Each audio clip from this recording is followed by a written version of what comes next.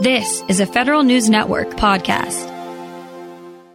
The General Services Administration is doing much of the work for the Biden administration's goal to eliminate greenhouse gas by federal operations. GSA's Public Building Service is furthering energy policy through its procurement and design standards. It's also spending billions to modernize land ports of entry with sustainability in mind. For an update, Federal News Network's Jory Heckman spoke with Public Buildings Service Commissioner Nina Albert. GSA in this particular space plays in kind of two levels. The first is that we have our own portfolio, which is the buildings portfolio. And because we are both the largest landlord in the country as well as the largest tenant in the country, we can influence energy policy, greenhouse gas policy, all related to building systems through our procurement and through our design standards. So we have been looking throughout our own design guidelines as well as our green leasing guide and inserting into what are in fact demand drivers in the real estate industry, a variety of standards that will get us to net zero emissions. And we're actually targeting net zero emissions by 2045. GSA also serves another role, which is as the acquisitions provider for energy for all of federal agencies. And the DoD also has their own separate authority. But as a result of that, again, it's a procurement function. We can work very closely with clean energy utilities, lock in advantageous pricing, for example, which reduces, volatility, pricing volatility for ourselves, and then also work directly with those energy utilities to push toward our 100% carbon pollution-free energy goal as soon as possible. So we operate on both of those spectrums and are pretty challenged as well as excited to try and achieve those goals. Given the nature of federal buildings, some of them have been around for quite some time, were built in a different era of standards for really just about everything. How is GSA retrofitting some of these existing federal buildings to be more energy efficient? So one of the principles of energy efficiency is to take care of what we call the envelope, the roof, the windows, the walls, and insulation first. So just from a physical improvement perspective, think of, working on your building from the outside in. So like those exterior envelope systems, and then you retrofit. And so from, your listener's perspective, that's not so difficult to absorb and understand. And even though we have historic buildings, clearly you can replace roofs in a way that respects the historic nature of the building, but also achieves energy efficiency. The more complicated part is when you get to building systems like heating, ventilation, air conditioning, and other kinds of power systems that draw a lot of power.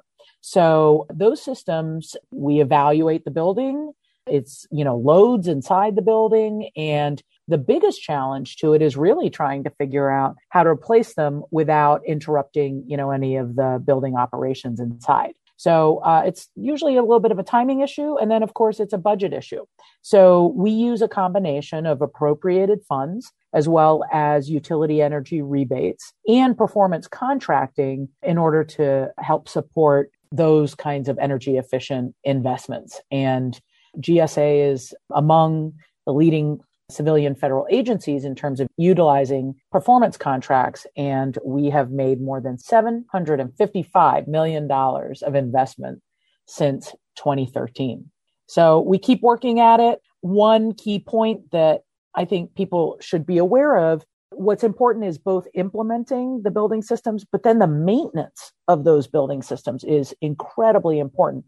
That's how you maintain energy efficiency over time. And so I like to underscore that it's not just that upfront capital piece, but it's also access to funding and dedicated funding that allows us to maintain these buildings properly. Let's talk maybe about some new construction. I imagine far fewer challenges when we talk about starting from the ground up, starting from scratch. I imagine there are certain standards GSA builds to. Let's hear more about that. Well, I wouldn't make a judgment about, retrofitting old versus new construction, The only thing that I think is important for people to understand is that the most sustainable choice is to reuse a building when possible, because there's already so much invested and so much material already put into that site. And so just as a general comment, for the most part, it is a more sustainable choice to retrofit buildings when you can, when it makes sense to. But when we're building new, we have basically increased or moved the standard from where we had before. And we are now, for new construction as well as major renovation, going to be building to what we call net zero ready. Means that everything about the building, when carbon pollution free energy sources, renewable energy sources can be fully integrated into the building, that the building will be prepared to absorb and run off of that renewable energy source. So that is a pretty high bar to be net zero ready. And that is the standard to which we are holding ourselves for new construction. Pretty exciting standard.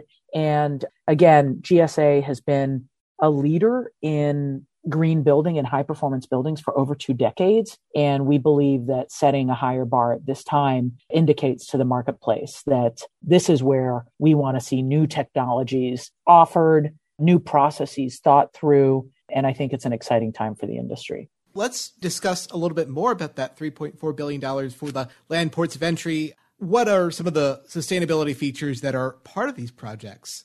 Yeah, I want to kind of preface my answers with the fact that the land ports of entry they're spread out all along the northern border as well as on the southern border. So you can imagine that the weather and the climate in Seattle versus in North Dakota or Maine compared to Texas, Arizona, and California, I mean, these are very, very different climates. And so the solutions for any of those projects is going to be very unique. And so the standards that we are applying for any of those projects is to get to net zero ready, as I had mentioned before. So that will be guidance. But in terms of the specific way to achieve renewable energy, for example, or how to mitigate environmental impacts, how you treat the site, or what risk that changes in climate present to that particular facility, all of that will be modeled as we design those facilities and then constructed to achieve the lowest impact on the environment.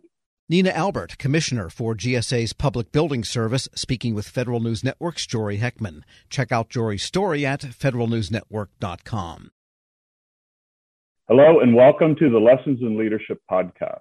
I'm your host, Shane Canfield, CEO of WEPA, and today I'm thrilled to be joined by Melissa Bradley, the founder and managing partner at 1863 Ventures, an investment company focused on bridging entrepreneurship and racial equity, and accelerating new majority entrepreneurs from high potential to high growth.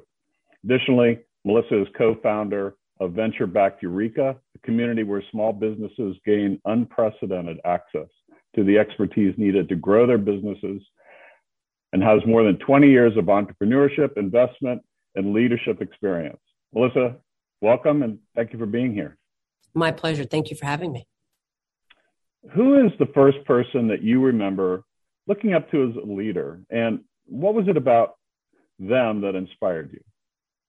So there are actually 2 people. The first person personally was my mom. She was a single parent. And what I realized is that she was the leader of our household, but she was also the leader of our community. She was a staunch advocate for children's rights in public schools, making sure that we got a quality education.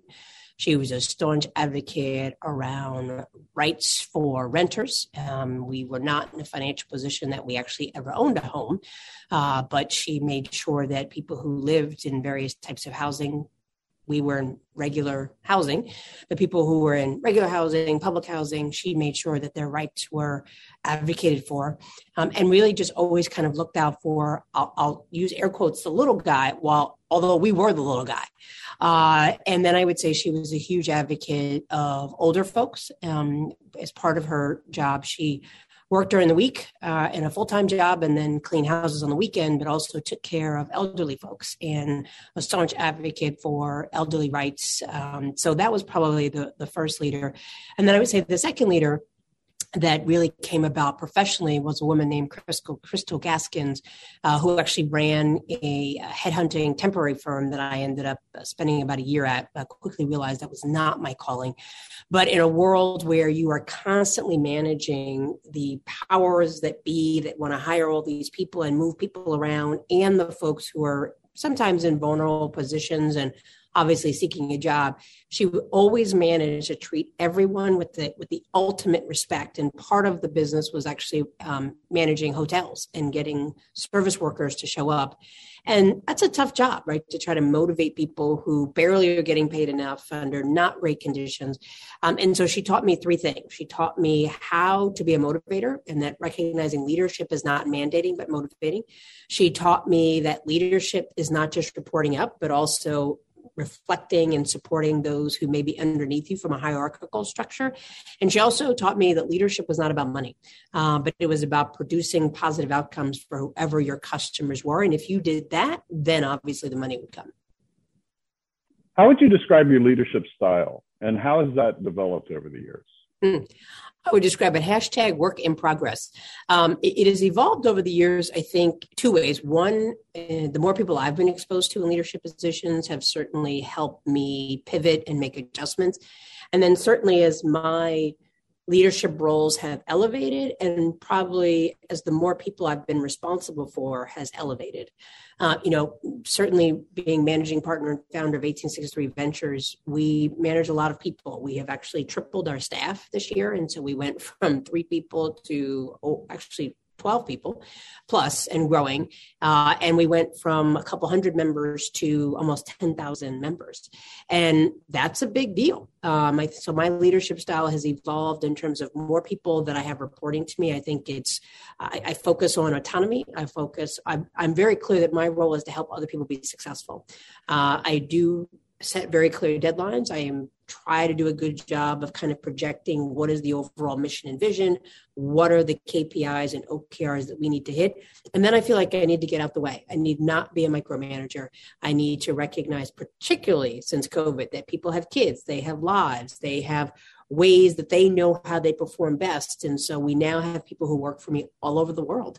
And as long as we meet our deliverables, I don't need to know that you're sitting in a cubicle or sitting at your computer from 9 to 5. And that's because I've been at those 9 to 5 jobs where I literally had nothing to do, but I knew I was told I had to be in the office. And it just seemed like a complete waste of time. And so I'm really laser focused on outcomes and productivity and advancing the vision and mission, and not on what does it look like? Because I think successful work looks different for everyone. And then I would say more externally, as we now have grown to lots of members and we have a social media presence and I talk to people, I'm mindful that the probably the most important from an external perspective about my leadership is that I am mindful that I am modeling not just for myself, but particularly for other leaders, and particularly Black women and certainly gay Black women. There are not a lot of us. You mentioned that I'm a co-founder of Eureka, so I'm fortunate enough to be in the first 30 or so Black women that have been supported through venture capital, which is a sad statistic, but for a different topic. And so I'm mindful that people are always watching me. And I would say that certainly as a Black woman, people are always watching you, not always for the better and cheering you on, but waiting for you to make a mistake and slip up. And so I'm mindful that when I step into a room or I show up somewhere, I'm not just representing Melissa Bradley and my immediate family. I'm representing all of my members and potentially sending a signal effect of what other people are going to expect as Black women. And the final thing I would say that definitely has evolved since now that I'm over 50 is that I feel a much greater freedom to say what's on my mind than I did before. And I do that. I probably said what was on my mind before, but in a way that was reflective of my frustration and anger with the system. And now I say it with the level of calmness and the expectation that it's important that we are honest around what do Black communities experience, and to phrase it in a way not based on anger, but really using data. And so I would say I've consistently been a staunch advocate for Black and brown communities, but has evolved from being very reactive and saying, well, don't do this and don't do that, to saying, let me explain to you why I think it's important that we take this up, and really letting the facts drive the discussion. Some of that probably comes from the fact that I've worked in 2 presidential administrations, and we all know that just goes back and forth, and oftentimes oftentimes based on rhetoric and not fact. And having 6 kids in a world of social media, I think there's something, the art of conversation based on facts and data has devolved to opinions and pundits. And I think that's a challenge around leadership, because your job is not, in my mind, to convince people, but to inform people and allow them to make decisions for themselves. I saw you on a post with a Washington Post interview, and you were amazing. And it's interesting to listen to you describe what you just said, because I could see all of that reflected in how you responded there. And make one other quick comment about, as a company grows, WEPA is growing as well. And you are so spot on. We have, as leaders, we have to let go and trust those people that work for us and empower them to do their job, and then let them roll. And that's not always easy. This episode is brought to you by Zelle. Whenever you're sending money through an app or online, it's important to do it safely. Here are a few helpful tips. First, always make sure you know and trust the person you are sending money to. Second, confirm you have entered their contact details correctly. And finally, if you don't trust the person, or your recipient is rushing you to send money right away, think twice before sending money through an app or online. Grab a 30-day free trial of Live by Live Plus, and you'll get unlimited skips, commercial-free music, and all of the podcasts and live streaming events you can handle. Visit livexlive.com/podcast1 to learn more and start your free trial.